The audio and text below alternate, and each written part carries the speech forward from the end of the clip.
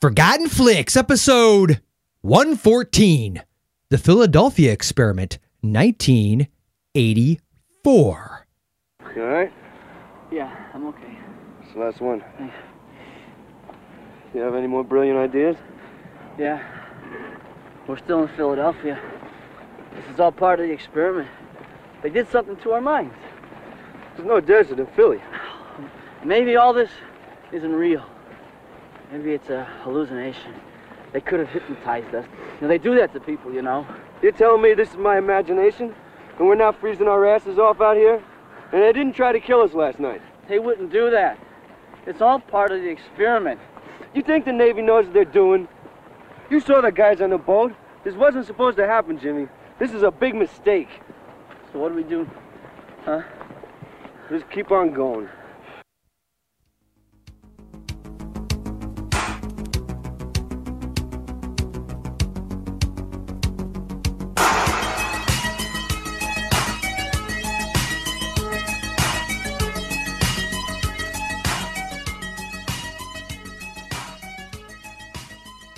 Hello and welcome to the Try that again. Hello and welcome to the Forgotten Flix podcast. And you know what's not a mistake? Listening to two schlubs talk about the movies you grew up with. I'm Jason, joined as always by that wonky little time traveler himself. You're Jason. Yes.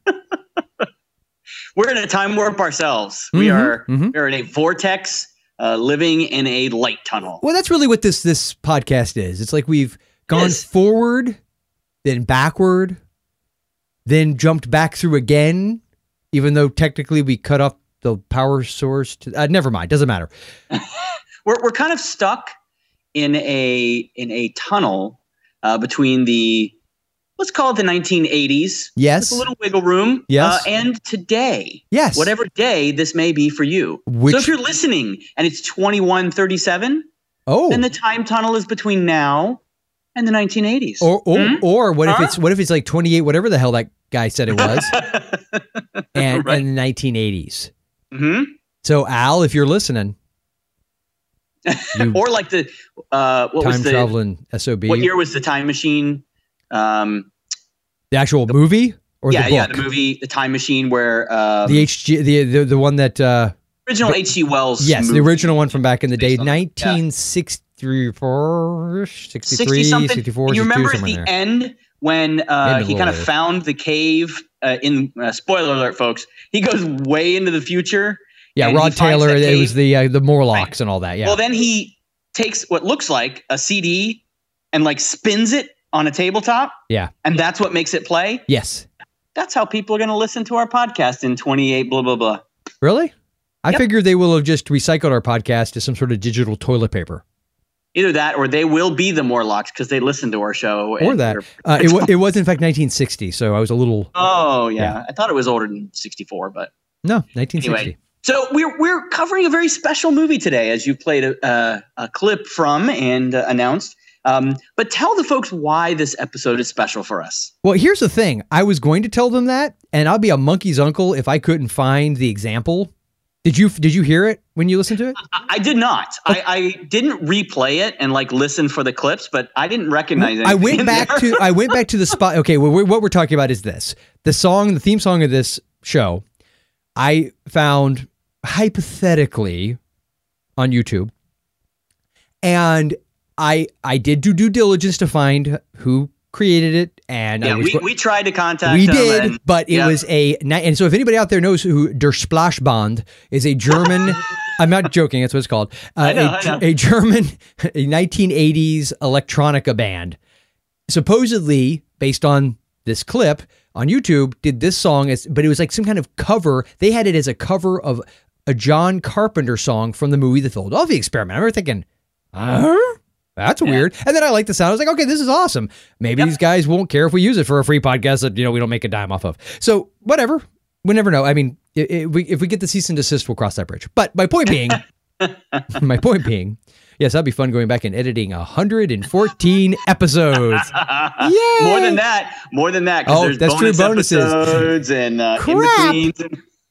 Anyway, We need an intern. Yeah, we really do. Yeah, well, we'll pay you with what we get paid. So here's the deal. We thought for sure this movie, that was why we wanted to do it. Besides the fact that I remembered seeing it as a kid. I think you said you had seen it before, right? I remember seeing it as a kid. Yeah. So I was like, quote fingers kid. Yeah. Yes, got it. I thought it would be a fun movie to revisit. So, but especially the connection to the podcast, it makes perfect sense. Yeah. I heard there was a moment where there's a transition. It literally was 1 5-second transition.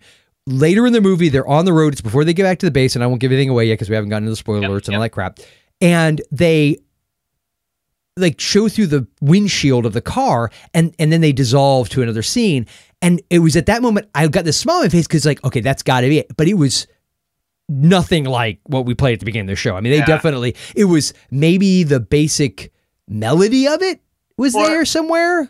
My guess is that they just like took a sampling of that bit. I guess. And then electronically just built on top of it. But what's weird is when I went back to try and find it, I couldn't find it. Because I guess it's so quick. I was like, I'm like, what the? So I do have a couple of audio samples for something later. But the point being, theoretically, and the other thing was the music in this movie is not attributed to John Carpenter. He did executive produce this movie. Yeah. But he didn't do the music, though I will make an argument later on that there are a couple audio clips that I wouldn't be shocked if he didn't have his hand in, because I'm like, okay, if he didn't that is friggin' Halloween right there, buddy. Yeah. I gotcha. So yes. So before we go any deeper up the rabbit's hole, Jason, although I guess not entirely up a rabbit's hole, I mean, it does relate to what we're talking about here. Yeah. So would you like me to play the trailer? Yes. Okay, let's do that now. It was October 1943. The United States government authorized an experiment that would render its ships undetectable by radar. The experiment took place on a ship in Philadelphia Harbor. Generators activated, sir. For 41 years, the government denied it ever happened. I don't believe this. The Eldridge has vanished. Of course she has. She's radar invisible. No, sir. She's really vanished. But one ship did disappear, and 2 of the crew suddenly find themselves in the present. Maybe all this isn't real. You're telling me this is my imagination? You think the Navy knows what they're doing? You saw the guys on the boat. This wasn't supposed to happen, Jimmy.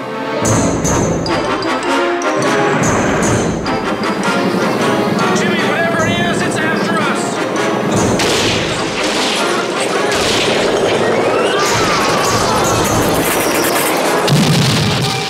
Michael Pere. Somehow we got moved in time. This time, it's not ours. 1943 was yesterday for me. Nancy Allen. What sort of experiment is it? Is it some kind of secret thing? Is that it? Well, all that stuff I told the doctors back there, about time in 1943. Do you believe it? Remember, communication ceases when you enter the vortex. We won't be able to help you. Go!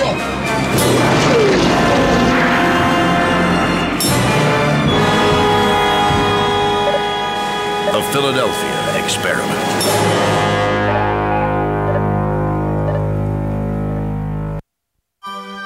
The following segment of Forgotten Flix will contain information so pertinent to the film that, if you have not yet seen it, may ruin your viewing experience. So if you plan to see this film, please consider resuming the episode only after you've viewed the film, which you can find at Netflix. Streaming!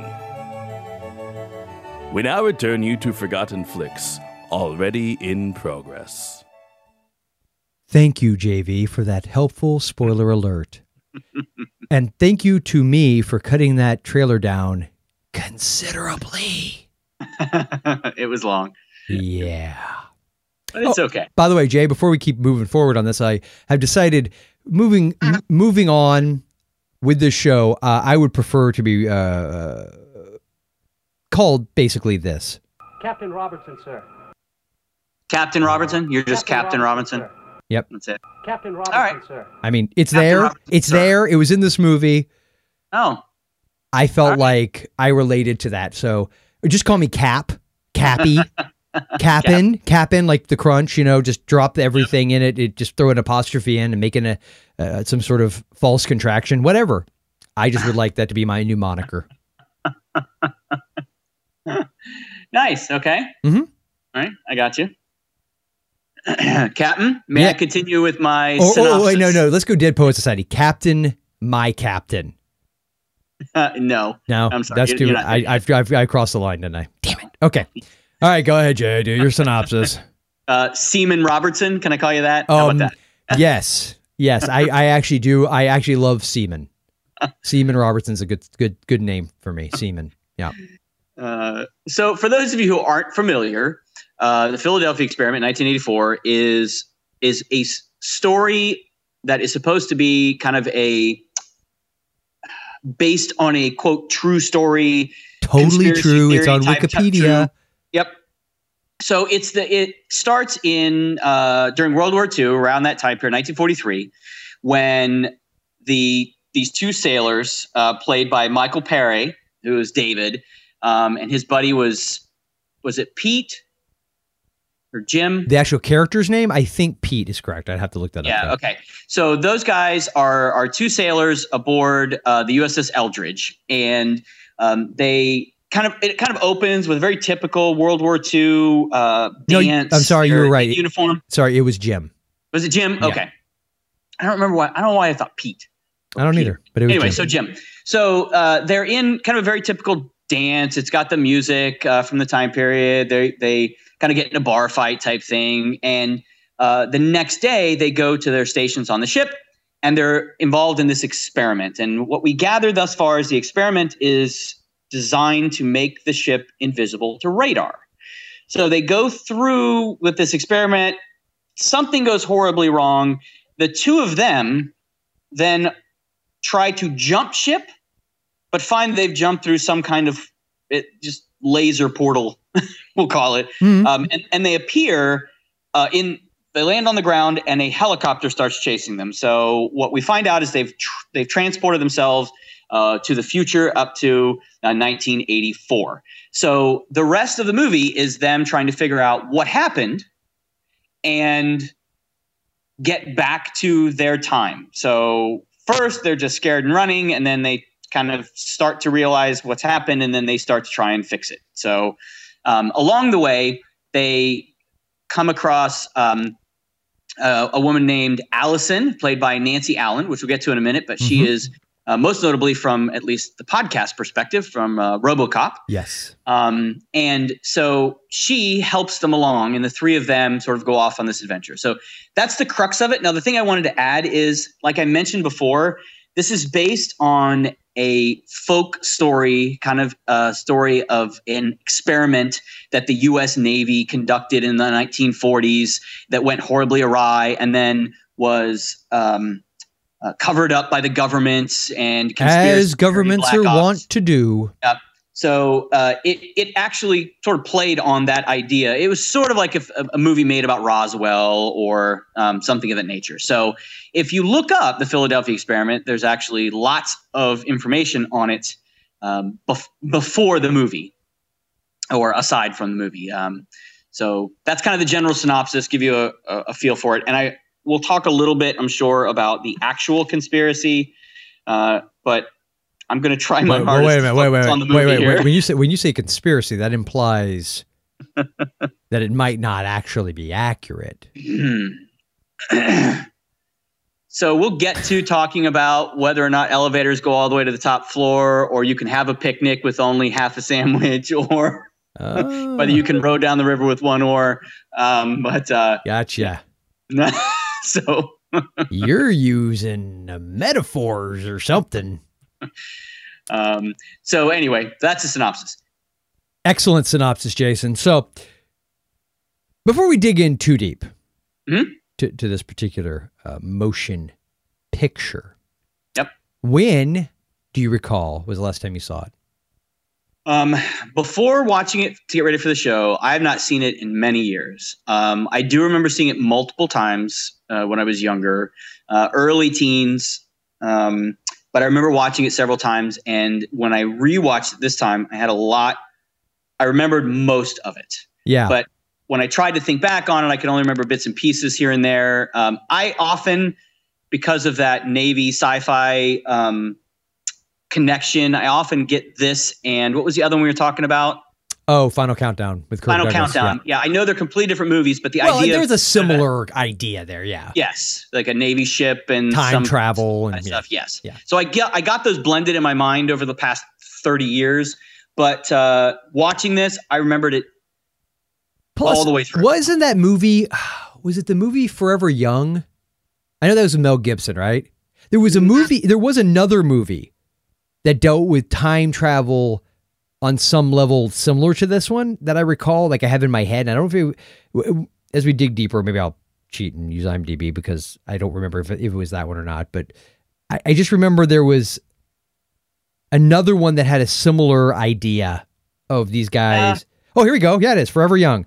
Mel Gibson, Jamie Lee Curtis, writer J.J. Abrams, director Steve Miner, as in the guy who did Friday the 13th 2 and 3 and Lake Placid and House. The plot is a 1939 test pilot asks his best friend to use him as a guinea pig for a cryogenics experiment. Daniel McCormick wants to be frozen for a year. Oh, that's what it is. He's frozen, and then he comes back. Yeah. So he's the same kind of. He's a military, and it's from that time period. That's what to the present. Even more so for some reason, that movie and Philadelphia Experiment in my head were kind of those scenes that were melded together. Yeah. J.J. Abrams wrote it. That's bizarre. I did not know that. Really? Yeah. What year was that? 1992. It says J.J. Abrams writer and Steve Miner the director. I had no idea. That's cool. Anyway, it's fascinating though how for you those two movies, and for me the ones we talked about, that how the scenes kind of come together. Yeah. And I think a lot of that has to do with not so much that the stories are similar, although that does have something to do with it, but sometimes just the tone being the same for me tends to make them stick together. I know what you mean. Yeah, I know exactly what you mean. So the feel of the movie, more than just that, oh, of course, because it's a story about a military guy and time travel. No, it's more to do with the tone of the movie. So yeah, no, I know exactly what you mean. And I think it's weird that you said you didn't remember a lot from it prior to seeing it, but then once you saw it, you're like, oh yeah, I remember this, and this. I had the exact same experience. Like, yeah, my before I saw it, and without giving anything away yet. Yeah, when was the last time you saw it? Probably like the same time period you did. I want to say it would have been that late 80s, early 90s period. It was on HBO or something, and I caught it. Yeah. So it was, early teens, tween age. Yeah. And I remember liking it. But when I mentioned it to my dad recently, oh yeah, Jason and I are going to do this, Philadelphia Experiment. He said, hey, the only thing I ever remember out of that movie is the guys that are like in the bulkhead of the ship. Yeah. And he goes, that always, and it's like, until he said it, I'd completely forgotten about it. I was like, oh yeah, that's messed up. So it's weird. It's almost like the real conspiracy here is how this movie had an ability to completely be erased from our memories on one level. And then, oh my God. The experiment worked. Maybe that's what the experiment was. This movie became invisible to everybody's radar. Could the Philadelphia Experiment actually be about cream cheese though? Just saying, it could be. It is. It's fascinating though. I mean, because we'll get into it. So, but you haven't seen it since the 80s? I would say late 80s, early 90s is the one. I only saw it once, maybe twice, and I haven't seen it since then. And not because I didn't like it. It just wasn't one of those movies that I felt like I needed to revisit time and again. Yeah, I didn't even remember who was in it. I mean, I have the. I knew that. I did remember. Memories. I remember Nancy Allen and Michael Pere. I believe is how you pronounce it. And those are the only, or Michael Pear. It's probably Pear. We're getting offensive because it has like an accent. I think on the Pere. It's got to be Pere. It's probably just Michael Pear.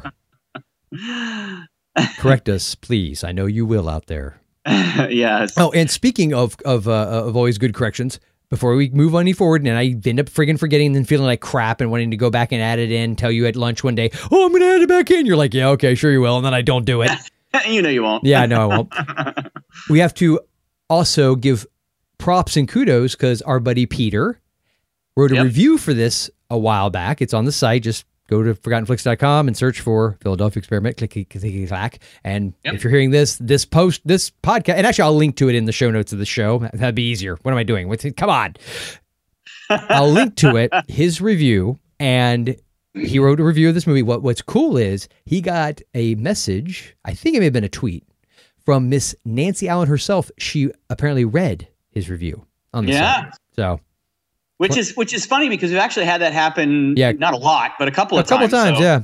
It's always neat, especially with some of these movies that are forgotten, like we cover, but a lot that just sort of fallen off the radar for a number of years. But that's always cool to see that. So kudos, Peter. Indeed. Kudos to that awesome Dane. So I want to point out a couple of things before we get into what we thought of the movie. Yes. A couple more elements of it. So it was directed by Stuart Raffle, who going into it. Not related to Johnny Bingo, by the way. No. Nice. That was well played. You like that? Thank you.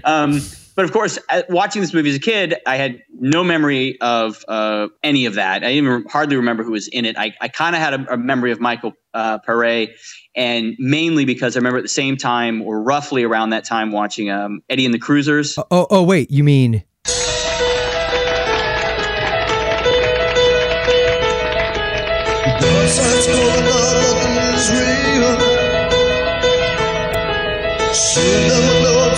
I kind of feel like I'm obligated to play it to the chorus, but it takes forever to get there. Okay, I'm done. Go ahead. For years when I was a kid, I thought that Eddie and the Cruisers sang that song. Is it Bruce Springsteen? I think so. Is it? Because it sure as hell sounds like him. Apparently I'm too damn lazy to look it up, but... Yeah, no, I think so. But I remember Michael Pare from Eddie and the Cruisers, and that was it. So, of course, I had no idea who directed it. So when I watched the movie and got ready for the show, I'm like, all right, do my homework. I got all my stuff. And come to find out that the director, Stuart Raffle, has directed 2 other movies of immense note. One of them is one of my favorite movies from the 80s, which I haven't seen in probably about 6 years. Okay. But it hasn't been, maybe not that long, maybe about 4 years. Ice Pirates from 1984. Yes.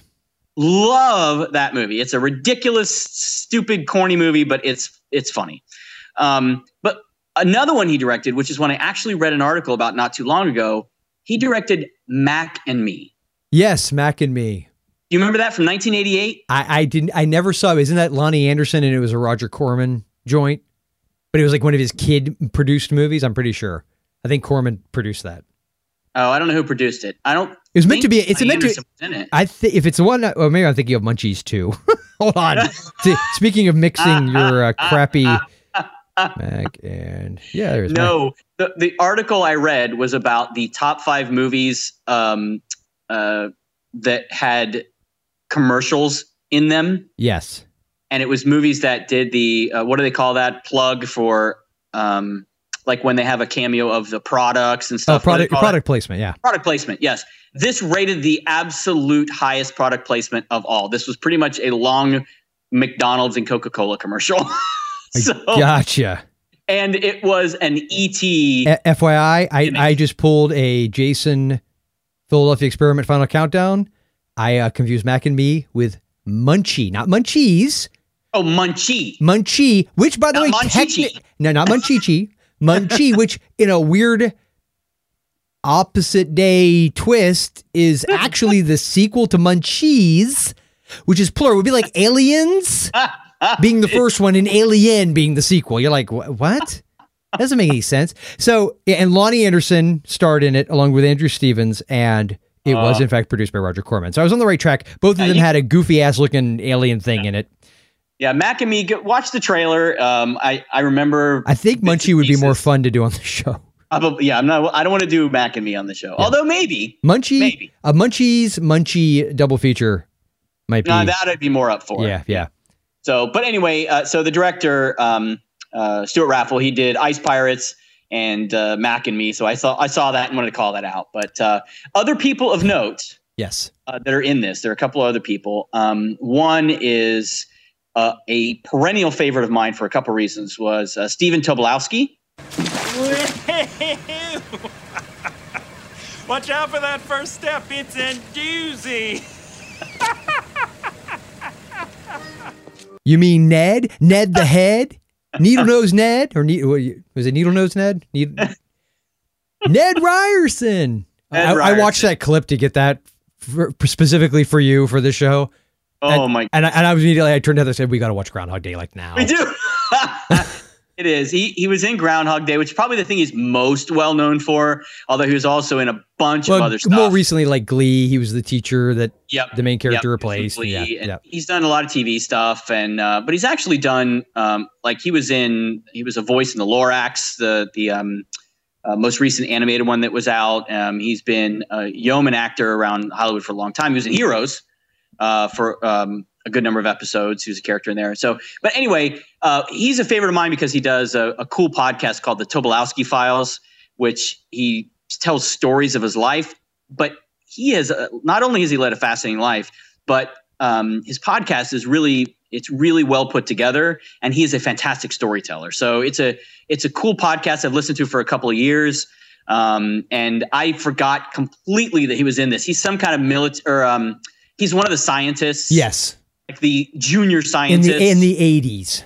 Yes. Yes. In the 80s when they're in the future. And it was like, Steven. Yep. So yeah, no, that was very cool. It was very cool. So he's in it. And then I didn't really recognize anybody else.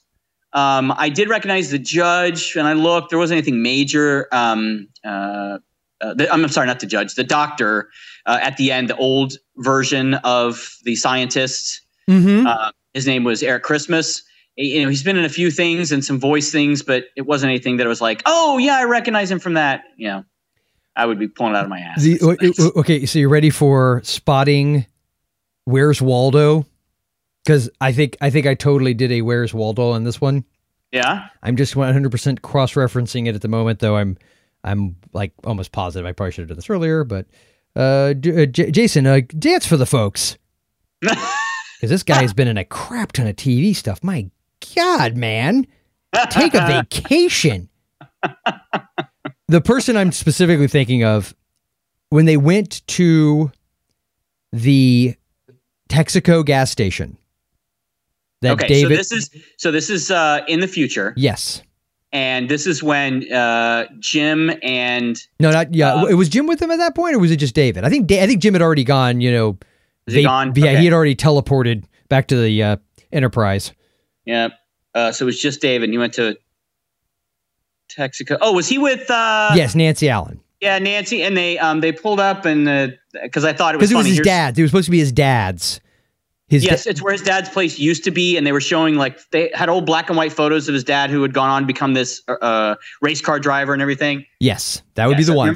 So there was a mechanic or a guy that works there with reddish hair, comes out and offers to put gas in their car. Yeah, because I remember he said unleaded, and I thought, wow, here's a movie about time travel showing how dated it is. Yeah, exactly. Leaded or unleaded? Exactly. That guy, I recognized. Now, I couldn't remember the actor's name.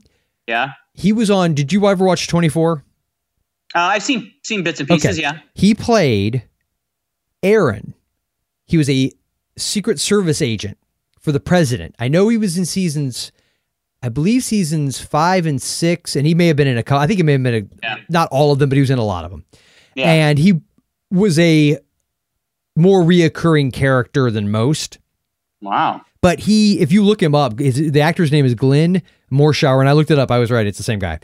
He doesn't look anything like that. I mean, nothing. I mean, other than he's bald, he has a little bit of that halo hair going around the edge, and if you look really close, you can tell it's kind of red. But you mean in 24, he doesn't look like that? Nothing. I mean, not at all. Like if you look up Glenn Morshower, Morshower, you'll see what I'm saying. Like, he doesn't look, because you think about how he looked in that movie. He was skinny and had this long, curly red hair. Yeah. Young. Yeah. I mean, this is 40 years ago. So yeah. Well, 40. What? 30 years ago. How old are you trying to make us? My God, man. Sorry. 30 years ago. Just because you turned 68 a couple weeks ago, which, by the way, everybody, hold on, because we didn't do this, because technically, before, when we had our last episode, it was before your birthday. So this is after your birthday. By the time this airs, it's way after, like a couple weeks, but happy birthday to Jason. He's old as hell. What?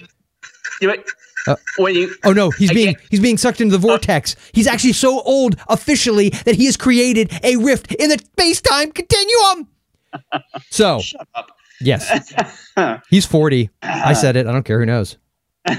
Thanks. Thanks. By the way, Jason, do you mind if I tell him how old you are? Oh, it's okay now. A little later, I'm going to give them your address and your Soch. Is that okay? You can edit that out later, of course. Oh, I will. I totally will. So I want to, speaking of time travel, I want to talk a little bit about this movie now. About the story. We're exactly 30 minutes in. Well, and you want to ruin our groove. We just haven't talked about the story. Okay, that's true. Although before you go on, did you catch a couple things I was talking about that you should have noticed? Should have, like I put you on the logo. Oh, what? Huh? What? I don't remember. Okay. Specifically the context. Well, okay.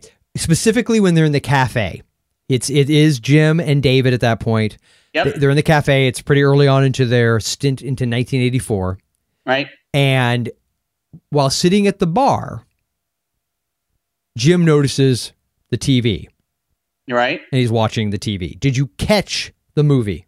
Oh, no, I don't remember. Well, this was put out by New World, which I believe was it was a division of Roger Corman's company. I'm pretty sure. Was it? Damn it, I don't remember. I remember it being like a sci-fi movie or something. Yeah, like a bad B sci-fi movie. Yes, like a B movie, but I don't remember what it was. I didn't even pay attention. I believe, I could be mistaken, because I don't think I caught it in the credits, but that just could be because, and I didn't fall asleep, so that's good. I believe it was Humanoids from the Deep. Oh, yes, you were right. You're right. Okay, I figured if you saw it, you would know. So yes, it was because it showed the guy in the kelp suit dragging the woman out to the ocean. Yes, it was. And Humanoids from the Deep, for those of you who don't know, is pretty much about sea monsters that come on shore to rape human women. So you're saying it's a family film? It's a kid film. It is. You're right. You're absolutely right. I remember that now. Because it had that scene with the bad I don't know, bad makeup. It's the B movie rubberized suit kind of thing. Yes, you are correct. Mm-hmm. Okay. I thought. What's that?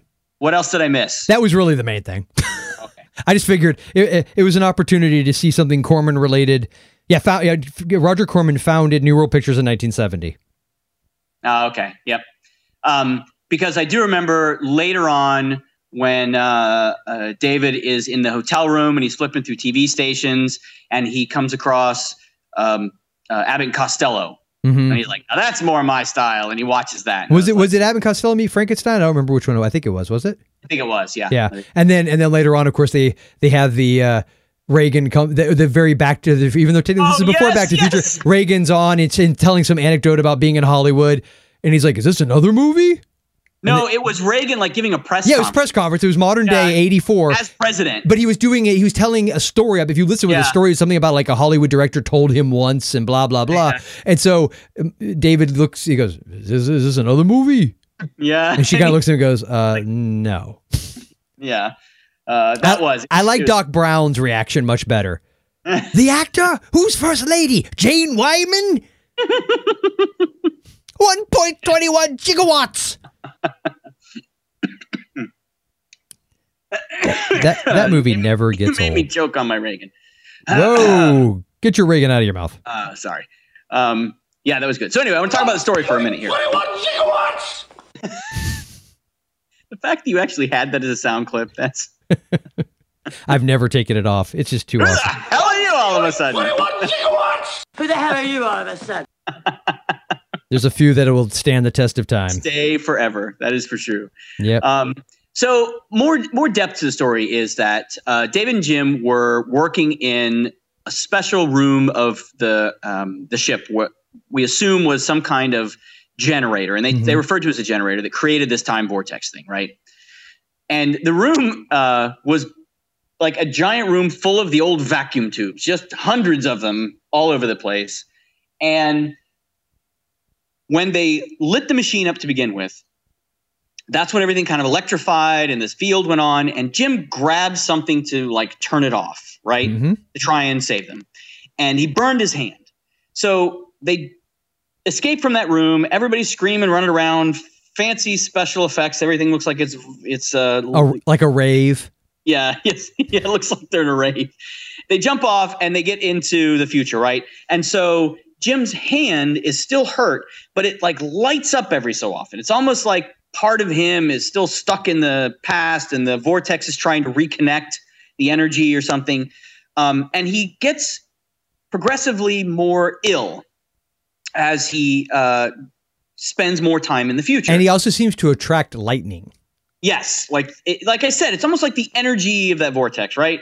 So at one point he's in the hospital and he disappears. He vaporizes. The light finally consumes his whole body and he disappears. And everybody's around. Everybody sees it. And he disappears. So at one point, that's when David is alone now. And he just has Allison, who's Nancy Allen's character. And they're trying to find out what's going on. So they decide that they're going to go back to the old Parker Ranch, which is where Jim's parents live, right? Mm-hmm. They're going to reconnect. So they go there and they realize Jim's probably there, or that he may be there. More than likely, yes. Yeah, someone from them really. So they go in, they meet his wife. She sees David and, does her typical, it can't be, it is. And then they realize that they want to see Jim. So she said he's out there, he spends time with the horses, and he sees David and acts like, holy crap, I went through all this therapy. They told me it was all fake. And here you are. I don't want to talk to you. And literally shuns him. And then he has all of his goons like throw him off the ranch kind of thing. Or right? his sons, which is how I took it. Oh, yes. Family, whatever, right? Or goons. Same difference. They look like goons. Cowboys. You made it sound like the guy's running like a mafia dude ranch. So his ranch hands. Okay. Is more what I wanted to say. So is that different than jazz hands? It can be, but it depends on if you're doing the boot, scoot, and boogie at the same time. Got it. Then it's exactly the same thing. Got it.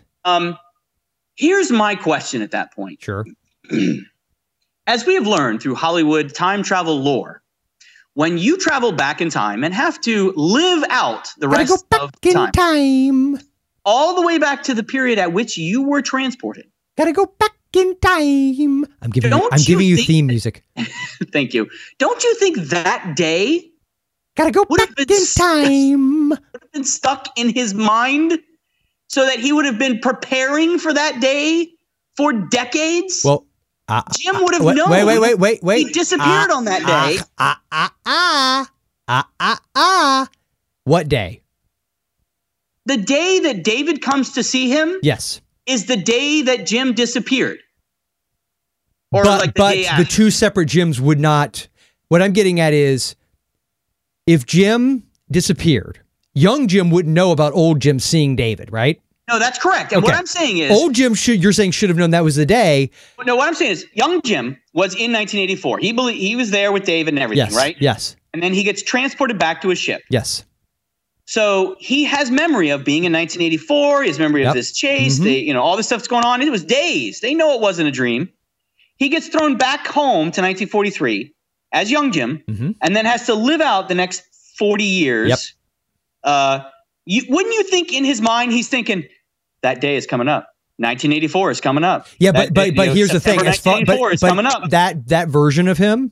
And looking at it, we could get into the whole discussion. No, that is him. That is still the same version. But listen to what I'm saying. That younger Jim that went back, all he knows is on that day he ended up in a hospital bed, and the next thing he knew he was on the deck of that ship. So what I'm getting at, and a matter of fact, the way they play it off later in the movie, the way he comes back, it was almost as if he was unconscious and not even sure how he got on the deck of the ship. So he was confused. So however, I'm going to play devil's advocate on this one. Because I'm all with you. I'm all for it when obviously Terminator, as much as I love that movie, it is so easy to pick it apart. Back to the Future, so I will give this movie credit. I think because time travel is one of those paradoxes that's so difficult. It's hard. Especially when you try to do it in a linear fashion. If you introduce the concept of maybe like multiple parallel existence universe type stuff, then it works a little better. But when you do it this way, because you have to put it all in a storyline, a single linear storyline movie. But so then he acts like he's surprised that David's there. I think he's more like terrified. Because I'm saying is he would have no memory of that interaction because that didn't happen to him as an old man. No, but he would have known that was the day or the week that all this shit hit the fan. He would have known that that's the week that they were in the future. I will grant you that. He should remember that much. However, I would also say if they put him through enough shock therapy or whatever they would have put him through back in the day. Yeah, in the 40s, yeah. Yeah, and if one was to go on the idea that this Philadelphia experiment actually happened, the idea of them being because that was part of the conspiracy, right? That they had all been brainwashed to believe it hadn't happened. So what I'm saying is you could make the narrative argument. I'm not saying a scientific or realistic argument. I'm simply saying a narrative argument for why he could have gone and been in this peaceful state of not remembering. Like it's like he was so traumatized, it was so PTSD for him that he blocked it the hell out. Okay, I would have accepted that except for one thing. After he shuns David, and after they leave the ranch, and David's all distraught, and he and Allison get back in the car, and then they run off and leave. Yep. Jim's there with his wife. Yep. I know where you're going with this. She says something to him like, you should have at least talked to him or something like that. And Jim says, and I don't remember the quote here, but I wrote it down here. He said something like, he has no idea what he's about to go through. Did he say that? I think he said, I can't go through that again. He did say that, but he actually made reference to what David is about to go through and what he's about to experience. He makes a reference. Okay, well, but you know what that is. That goes back to here in storytelling. Here's what happens. He says that, gives us a tidbit that, something else is going to happen to David that Jim has. Well, because they've already set up the idea that David never made it back to 1943. Correct, but that he goes through something horrific or something bad.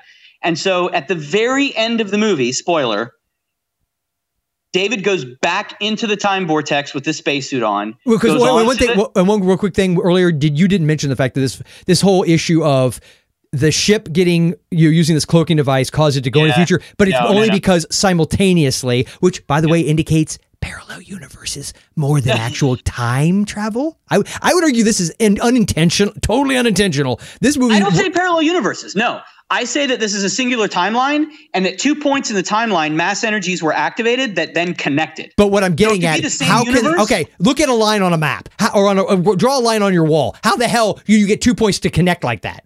Easily. You fold that in half. So it's when you talk about bending space, if you take a piece of paper and you draw a line between 2 points, and then if you fold that piece of paper, that's what a wormhole is technically in physics. And I'm not a physicist, but the stuff you just play one on a podcast. I got you. I did stay at a Holiday Inn Express last night. So technically it's the same thing. You have no idea. But so I saw it as it's the same linear timeline and that there was just this porthole between these two times because in 1984, they did the same experiment, which we find out was done by the same doctor, Dr. Longstreet, that did it back in the 1940s. Because at the end, David's like, or was it David or somebody said, might have been Allison's like, and you did it again? Right? Like after. Yeah.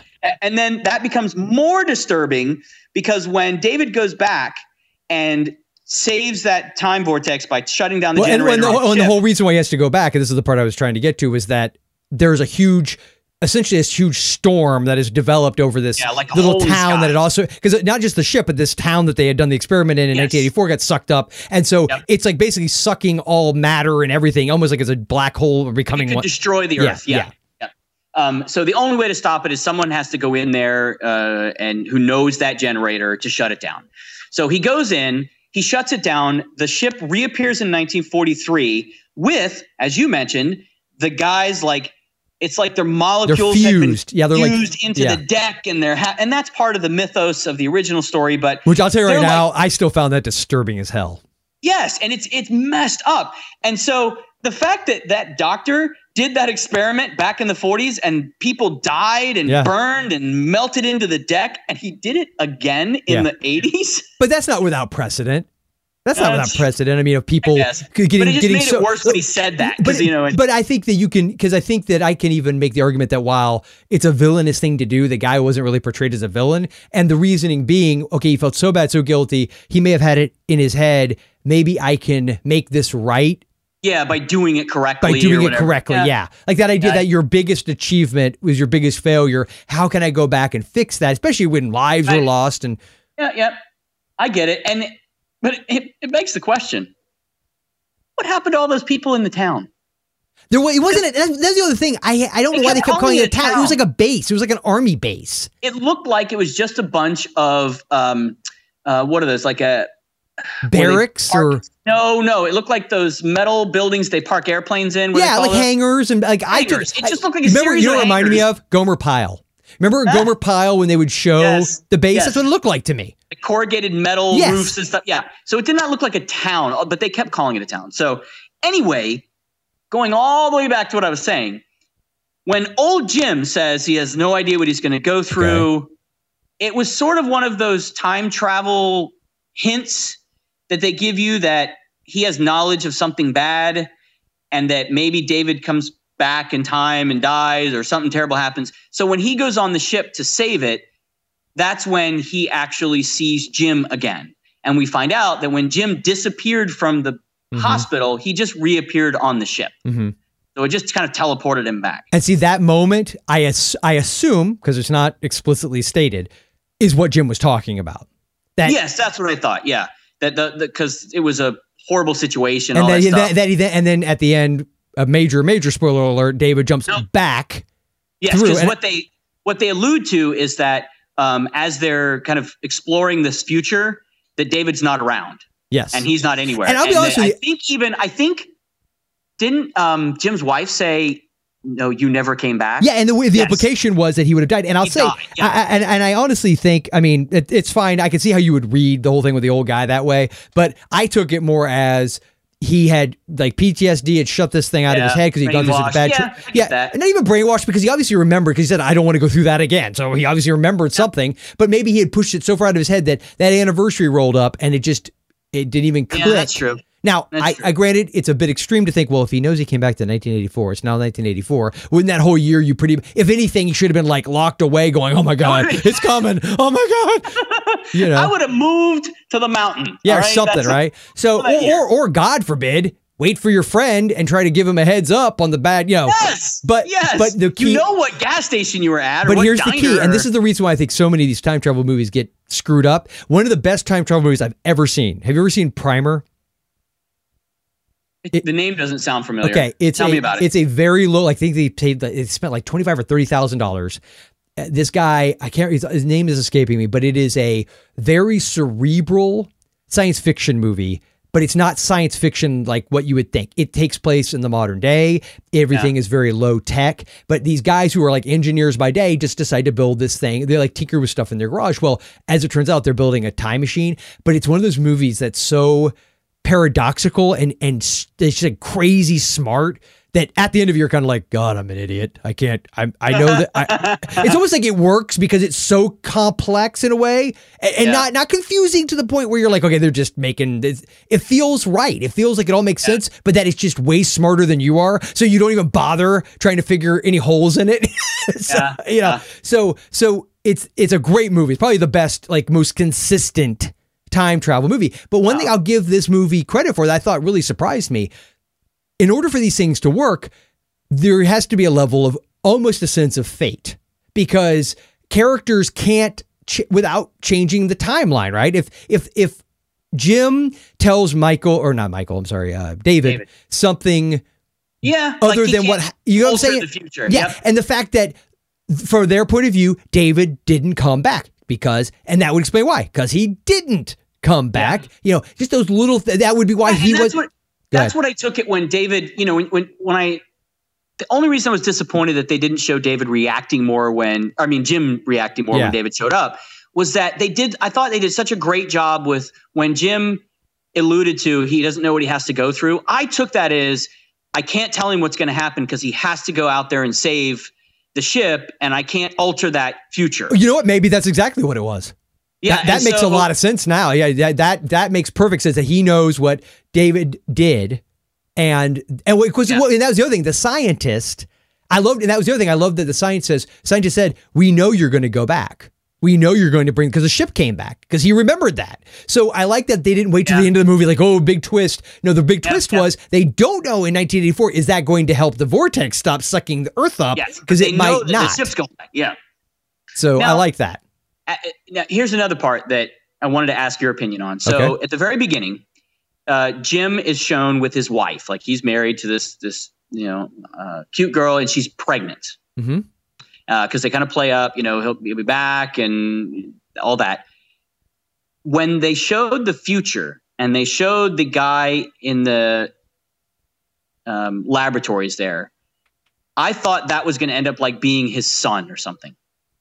I actually thought that too on some level, that he was going to end up being like his son was going to be part of that. Yeah. Somewhere in that. Now, as I'm watching, as I get towards the end, I realize, okay, wait a second. That guy is like 70 years old. So he can't, this movie only takes place 40 years. No, see, I thought Stephen Tobolowsky's character was going to end up being the son. Yeah, but I thought, okay, well, maybe someone on. Because at one point, the older professor, he actually kind of looks longingly at this picture from the 40s. I thought that was more of a connection to someone he knew, and not the fact that he was a scientist. It didn't hit me until they actually explained that towards the end. Well, that he was the real scientist in that. Oh, that he was the scientist that had caused it to begin? Did the original one, yeah. And actually, I wrote this note down. The reason why I knew it was him early on, it was around that time with the picture and everything.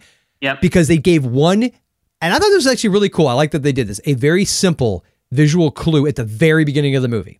When he's sitting there right before the night before the experiment, everybody's partying. Remember sitting there like looking longing out the window. The other guy comes in and says, "Hey, you should get some rest." He goes like, "Well, we haven't tested it enough or whatever." He's got his watch. He's flipping that watch around in his fingers. So he's got this timepiece in his hand, and it's just rotating over and over again. Well, later on, when we see him as this old man, he's doing the same thing. True. And I was like, that's a cool they didn't oversell. I like that they didn't. The other thing I liked about this movie was there wasn't a lot of that heavy-handed exposition where they basically assume we're all morons. You're an idiot. We have to tell you every single little detail in script. See, that's what also was cool about Primer is it gives us way too much credit as an audience. Like it's like, well, we just all assume you guys are all, like quantum physics. Theory, quantum physics. I mean, the basics. You got the basics like quantum theory, right? It was. And I'm going to let the cat out of the bag here. I was genuinely surprised how much I love this movie. Yeah, I liked it a lot too. I'm not going to BS about it. It wasn't because I thought it would be bad. Yeah. It's just I didn't remember it that much. But going through watching it now, I thought it was subtle. It wasn't overly played with like love story. It wasn't overly played with complexity. They didn't have so much of the one-dimensional character. It really felt cool. I mean, the whole thing, and even the timeline piece, they kept it simple. Yeah. They didn't go over complex and try and do. I mean, it obviously at the end of the day, especially if you really know what you're doing in science, I'm sure you could easily destroy any idea of this working. But on the surface, I'm like looking at it going, you know what? They didn't have any glaring moments where you're like, okay, well, wait a minute. If they did that, then this would have happened. I never had that moment.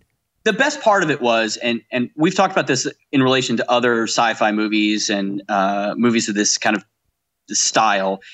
I think sometimes if you go into over-explaining the science or trying to justify it, it takes away from the fact that you are supposed to be an observer of the story that's occurring. Yeah. And so it's the same damn thing with like the midichlorians in Star Wars or, over-explaining kind of sucks the life out of that. So what I like about this is they don't really talk about the science behind how they made it happen. Do you realize the midichlorian thing too is another way? George Lucas hates Han Solo. It just occurred to me. Think about it. Think about it. I'm sorry. Let me bring up another one. It's sort of like Starman. Mm-hmm. They don't really explain the science or all of the elements of why the alien appear. I mean, they give a little exposition to it, but the fact that they don't give that much, it feels unnatural. Yeah, it doesn't. This, they had to explain to some, like if they had started talking to David about why the time vortex and all this stuff that was happening, it would have been like, a mess. Yeah. In real life, I realize you just totally tried to change the subject on me, but I just want to make this one point. The reason why George Lucas hates allegedly Han Solo is this, because not only the whole shooting thing, I'm not even going to go down that road. The midichlorians, you realize what that does. He made Han look like a real jackass because you watch them in order. You've never seen them before. You watch them 1, 2, 3. We get to 4, which is really 1. What does Han do? He gets all snarky. Kid, I've been all over this galaxy and I haven't seen any all mystical. Well, we know now. that it's some little, thing in your genetic makeup, apparently. So, boy, snarky Han, maybe you should go back to school. So they never show. Midichlorians were never studied at all anywhere in the universe? So other than the fact that you were like inside the lab on the base in Nevada where this town was supposed to be, damn it all. They never really show like the calculations. They don't go into the computer or stuff. It's just, hey, some energy is connecting our two timelines and we got to break it, right? R2, as in D2. I get what you're saying. So, Jason, what's your rating? I haven't slipped into Star Wars in a long time, and I apologize. I stepped right into that. By the way, he's apologizing not to me, folks, to you. Continue, Jay. Yes, I am to you, folks. What is your rating from a scale of 1 to 5? 5 being you would beg, borrow, steal, lie, cheat, maybe even keep it and pay the money. Yes, or 1 being you would throw it at the store as you drove by as fast as you possibly could. So, as for today, if I had never seen this movie and I just watched it, I would probably keep it again because it was entertaining. It was, I think, well done, well acted.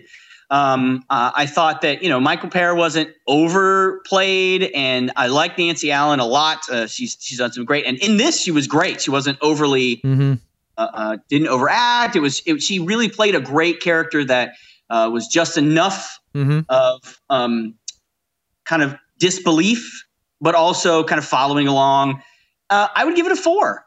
If I could give it a 3.5, I would, but we already agreed no halves. So I'm going to go with no halvesies. 4. Okay, well, and that's interesting because along the same lines, I'm giving it a solid 3 because I too would have given, maybe we should just do friggin' halves because I totally was going to say 3.5. But yes, I was going to go solid 3 because I don't think I necessarily would have wanted to like see this over again, that kind of thing. Yeah. But I'm glad I saw it. I would have kept it out the duration of the rental, and I would have dropped it off with a skip in my step. I would have been fine with it. Nothing pulled me out of it. Yeah. Nothing. There was no moment. Though, before we continue on into our picks, I do want to make one observation about Mr. Carpenter's connection to this. Yeah. As we all know, I am a John Carpenter disciple, cultist, whatever, and I noticed a couple of the music cues, especially not the main theme. The main theme was a little more orchestrated and bombastic sounding. Yeah. But I give you sorry. Whoops. that is not it. I remember that part. That was towards no. Yes. And when he also does this, you stupid buttwad. Yeah, that was great. So that's a parallel universe. Totally. So no, this music cue. Tell me if it sounds familiar to you.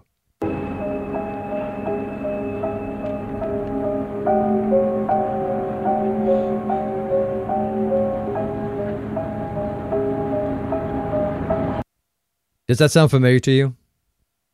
It sounds kind of like the walking away music in the Hulk. No, to me, it's totally Halloween.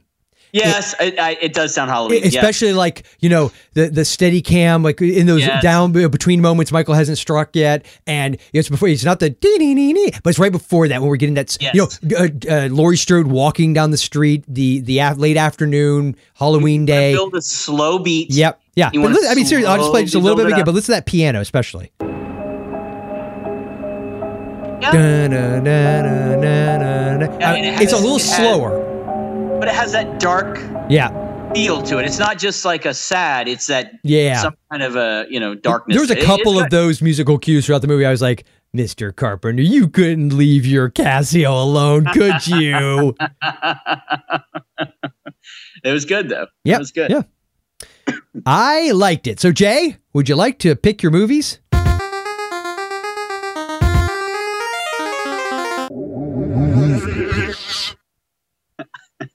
Did you say pick my boobies? What? May have, may not have. I'm not saying. So, Jason, what is your fabulous, and it better be fabulous, or there'll be hell to pay, movie pick? There will be hell to pay. No, I actually, as I mentioned before, big fan of Stephen Tobolowsky, so I went with another film he was in, but I didn't go with some of the ones we talked about. I actually went with one I haven't seen in a long time, but I highly recommend, and it's one that I love. I picked Murder in the First, starring Christian Slater, Never Kevin seen Bacon, and Gary Oldman from 1995. Now, you'd think on paper, Should have. Never seen it. Really? I remember when it came out. I remember, and I remember wanting to see it, but I have never seen that movie. I highly recommend it. I've seen it. I saw it in the theaters, and I also saw it afterwards on cable a couple of times at least. I think I own the VHS or DVD. I did own the movie. I don't remember if it was VHS or DVD. But Stephen Tobolowsky's in it. It's basically the story of this guy, Henry, who I want to say it was back in the 30s-ish, as a young kid, is starving poor, steals like $1 out of a cash register when the cashier's not looking. Turns out that Sorry. Hold on one second. I'm going to have to move that out. I was trying to switch the screens and I hit the button. Okay. Continue with your synopsis. So it turns out that store, like a general store, also doubled as a post office, which made it a federal crime to steal from it. So they ended up putting him in Alcatraz, and he tries to escape at one point because he doesn't feel like he should be there. And he's kind of this innocent guy. So when he tries to escape, they throw him in the hole. Now, the hole in Alcatraz is literally a like 5x5 concrete box, and they keep him in there for years and torture him and punish him. So when that didn't happen at Alcatraz. So when they let him out finally at one point, they literally let him out into general population, into the cafeteria. He starts to eat, and the whole time he's like losing his shit. He is bat crazy. And someone like steals a piece of food off his plate. He just snaps and stabs the guy in the neck with a spoon and kills him. So hopefully, I'm hoping what you're going to follow up with is say, spoiler alert, they throw his sorry butt back in the hole and torture him some more. They do, but the story is really about Christian Slater's character, who's a district attorney or a defense attorney or something. Anyway, he takes on Alcatraz and Kevin Bacon's case to try and say he was innocent and that it was Alcatraz that made him this way. But the whole movie, I mean, it's got a sad feel to it. It is very moving. It's a great drama. I really enjoyed it. I haven't seen it in a couple years, but it's well put together. It's directed by Mark Rocco. I don't know if you know who he is. I didn't recognize the name when I looked it up for today. Not but a fan, no. It's a great. It is a real well put together movie. Kevin Bacon's character is fantastic. Yeah. As is Christian Slater, and then Gary Oldman plays the warden. Is that on Netflix streaming? I seem to remember seeing. I don't know. I'm gonna have to look it up. I thought I saw. Yeah, no, good pick, man. 1995. So fantastic movie if you get a chance. That is awesome. Well, my pick. And I had to give Jason a heads up on this because I know he totally would have picked it had I not. I probably would. I am surprised you didn't pick Ice Pirates. I will tell you that. I figured you picked. I think I've picked it before. I thought you had too, but I still thought you'd pick it anyway. And I wanted to pick something with Tobolowsky, so okay. You know, fair enough. I came close. Okay. All right. Good to know. My pick, and I'll make sure I give you the full title, folks, because you don't want to miss this one, is The Adventures of The Wilderness Family from 1975. Yes, I do believe a record for Forgotten Flicks. I went 114 episodes plus bonus without picking a G movie until right now. Pretty sure. And it's also the first non-horror-ish movie I've done in quite some time.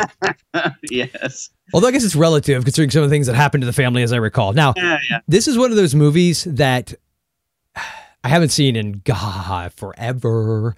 But I remember this came out like 75? 75. So it came out technically the year before I was born and like 7, 8, 9, 12 years after Jason was born. So I saw it for the first time. I must have been 5, 6 years old, early 80s. It was on HBO. I remember that because I remember we had gotten HBO like that late 70s, early 80s time frame.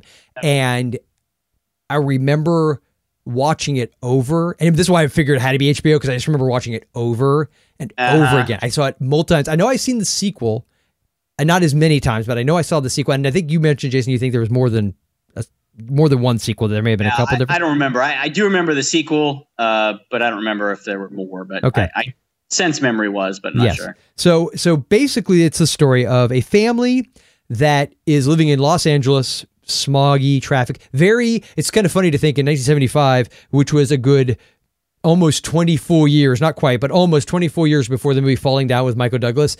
And it's very similar, actually. But rather than going on a just rage-fueled killing spree. Right. The lead character, the father of this family, decides, you know what? Screw this place. I'm taking my family to the country. And so I believe it's supposed to be like, is it somewhere in Canada that he takes them? I know it's in the literally BFE, man. It's like Alaska, Canada, somewhere up in the Yukon. This dude is straight up primitive. Like he builds a cabin. The family builds a cabin together. By hand, yeah. And they were. It always to my memories of it. I always remember, and I don't know if this is like so dug so deep in my psyche, which explains my love of all the other stuff, Jason, we talk about related to entrepreneurship and everything else. But the moment when he is like in traffic with his family and it's smog and I think it's affecting one of his kids' health, he just starts screaming out about like, we're out of here. Just the idea of just telling the whole rat race to get bent. Yeah, right. And to this day, I remember that. I remember liking it even as a kid, like going, yeah. Right on, brother. So yeah, I remember that, and I remember that there's like a baby black bear that they end up adopting at some point. And I remember the building of the cabin. Like, there's a couple of key things I really remember, but this is one of those movies that, along with Devil Doll on Creature Feature, that kind of all explains me. Wilderness Family and Devil Doll. That's your recipe. That's the recipe of explaining what I saw when I was like 4 and 5 years old and why I may have the sensibility I do today. That and watching bits of the Heavy Metal movie when my dad was watching that on HBO, like hiding behind his Barca lounger. I remember that too. Peeking from behind the couch to see boobies. Yeah. Yes. Yeah. I remember the significance of this movie because I have seen it fairly recently. I watched it with my kids because I remember, God, I haven't seen this movie in a long time, and I loved this movie as a kid because I probably saw it 20 FYI, if you times. love this movie, he's about to ruin it for you. Turn it off. No. What I want to point out was this is every movie after I saw this. Every movie that had Buck Flower in it. Oh, yeah. This is how I remember him, as like the 49er old grizzly coming down out of the mountains and meeting the family with his donkey. Yeah. Every movie after that, that's the character I see him as. or the drunk. He always plays a good. No, it's the same. He's always the grizzled old miner who probably was a drunk at the same time. No, he always plays movies. He plays, like you're saying, like the old 49er kind of guy. Yeah, lives by himself. Or the homeless guy. Or the drunk homeless guy. That seems like his, or fisherman. There's always those types. Always has the beard. Always has that kind of gravelly voice. Good for him, man. He's like, he knows. He's like, look, I'm a character actor, and you folks need that type. I'm your dude. Yeah, and nobody is going to beat me out for that character. Nope. It's like Stephen Tobolowsky. He's like cornered the market on playing like nerdy white guys. He's like, I don't care. I'm getting paid, brother. Nice. So so the Wilderness Family, I remember it fondly. Maybe you do too. Family leaves behind the cityscape to get out close to nature. That is my pick. So Jason, I actually believe, holy crap, it's been forever. We are technically under an hour and 10 minutes. Wow. Yeah, there's no way in hell we're ever going to get under an hour for anything. But no. Probably because we actually liked this movie significantly and there wasn't really anything not as much. Yeah, not as much to poo-poo. Yeah. And rail about. Yeah. Not like our 2-hour epic for Gnome named Gnorm. Yes. I did have one quick thing. I'm just checking my notes. Last note I had here that we didn't cover. They make kind of a reference to, of course, you've got to make a reference when two guys from World War II come to the future and they ask about Germany and Japan. Oh, you mean? What about the war? What war? The war! Vietnam? World War II, Germany and Japan. What about it? Who won? We won. What do you think? And on that note, I assumed at that moment her disbelief makes perfect sense because she may have just thought they were educated in the American public school system. Right. Oh, you went to school in Arkansas. So. Yes. No. And my apologies to those of you listening to us in Arkansas. So huge fan base there. That same segment, they're driving down the highway. A car zooms by them like a sports car. And he said, "Whoo, what is that?" And she says, "Oh, that's a Porsche." And his response was, "Now that's a car," or like, that's beautiful or something, the way he says that. Yeah, and I'm like, it's a German car. And so I thought they kind of would have made the reference that she would have said like, "Oh yeah, but that's German." Actually, I would give it that because from her perspective, she was not, But she why was would not they near call it Savoy. out as a Porsche? Because I If think it wasn't like that reference. I think you're right. I think that was intentional, and I think they were doing it to be ironic. Yeah, maybe. I think they were, Yeah. because he wouldn't have known true. that, and she wouldn't have, and who knows, maybe she wouldn't have known. Maybe she had no idea where a Porsche is made. A lot of people don't know that. So, well, that was funny. No, I think it is it's funny. a Porsche. He's like, yeah. But see, for all we know, that could have totally been an intentional, like, in joke, like for people out there paying attention, because the fact they'd gone out of their way to make reference to what was the other thing? Oh, when he realized, what was it that he realized was made in Japan or Germany? Was it something they found? Oh, something that he said early on where he's like, made in Germany or made in Japan. Oh, no, they found a bottle in the desert. It was Lowenbrau. That was it, Lowenbrau, because the Germans. Like, and you look at each other and go, German. Yeah. They figured they've been invaded and the Germans were drinking their Lowenbrau walking through the sand dunes or whatever they're cheap, desert hell these guys found. Yeah. That's why I thought they would have made some reference to the Porsche thing, because he made that German comment with the Lowenbrau. But got it. Yeah, that was funny. So anyway, yeah. We're over 110. We're clear. Breathe a sigh of relief. Oh, okay. So Jason. America. It's America. America. I was nowhere near the war. I'm Swiss. No offense, Peter, which technically you're not. So you just live there. So Jason, Sweden is not Swiss. Oh shit, that's right, Switzerland. Switzerland. I again defer you to the American public school. So I did total American public school. Oh, and I went to a private school for a short period there. Not much better. So I'm just saying. Sorry about that. I know you're in Sweden, but I did know you're a Dane. I knew that. Yes. In my opinion, Peter, you're a great Dane. I'm going to get my ass kicked. So, Jason, got some information for us, my friend? I hope Peter's laughing right now and not like seething with rage. I hate that bald. As he's trucking across the Atlantic right now. Yes, check us out at ForgottenFlix.com. That's Flix with an X. You can find Peter's reviews there, as well as podcast episodes and some other cool content. You can also find us on Facebook and Twitter. On Twitter, I am Flix Sidekick, and Joel is Forgotten Flix. And then ForgottenFlix.com. I got the .com first. Did you? And, I was only half listening. That's all right. And you can find all the information on the website. So, and on iTunes. Leave us a review if you haven't already, by the way. We'd like those. Which more than likely you haven't. Yeah, you probably haven't. So please do. Yes. So thank you for that, Jason. Excellent. And as always, from both of us, thank you to JV for the spoiler alert and our buddy Kevin Spencer for the top header of the show art. We always appreciate that. And thank you to all of you for listening to Forgotten Flix. Jason, any final words of wisdom? What the hell are you dressed like that for, baby?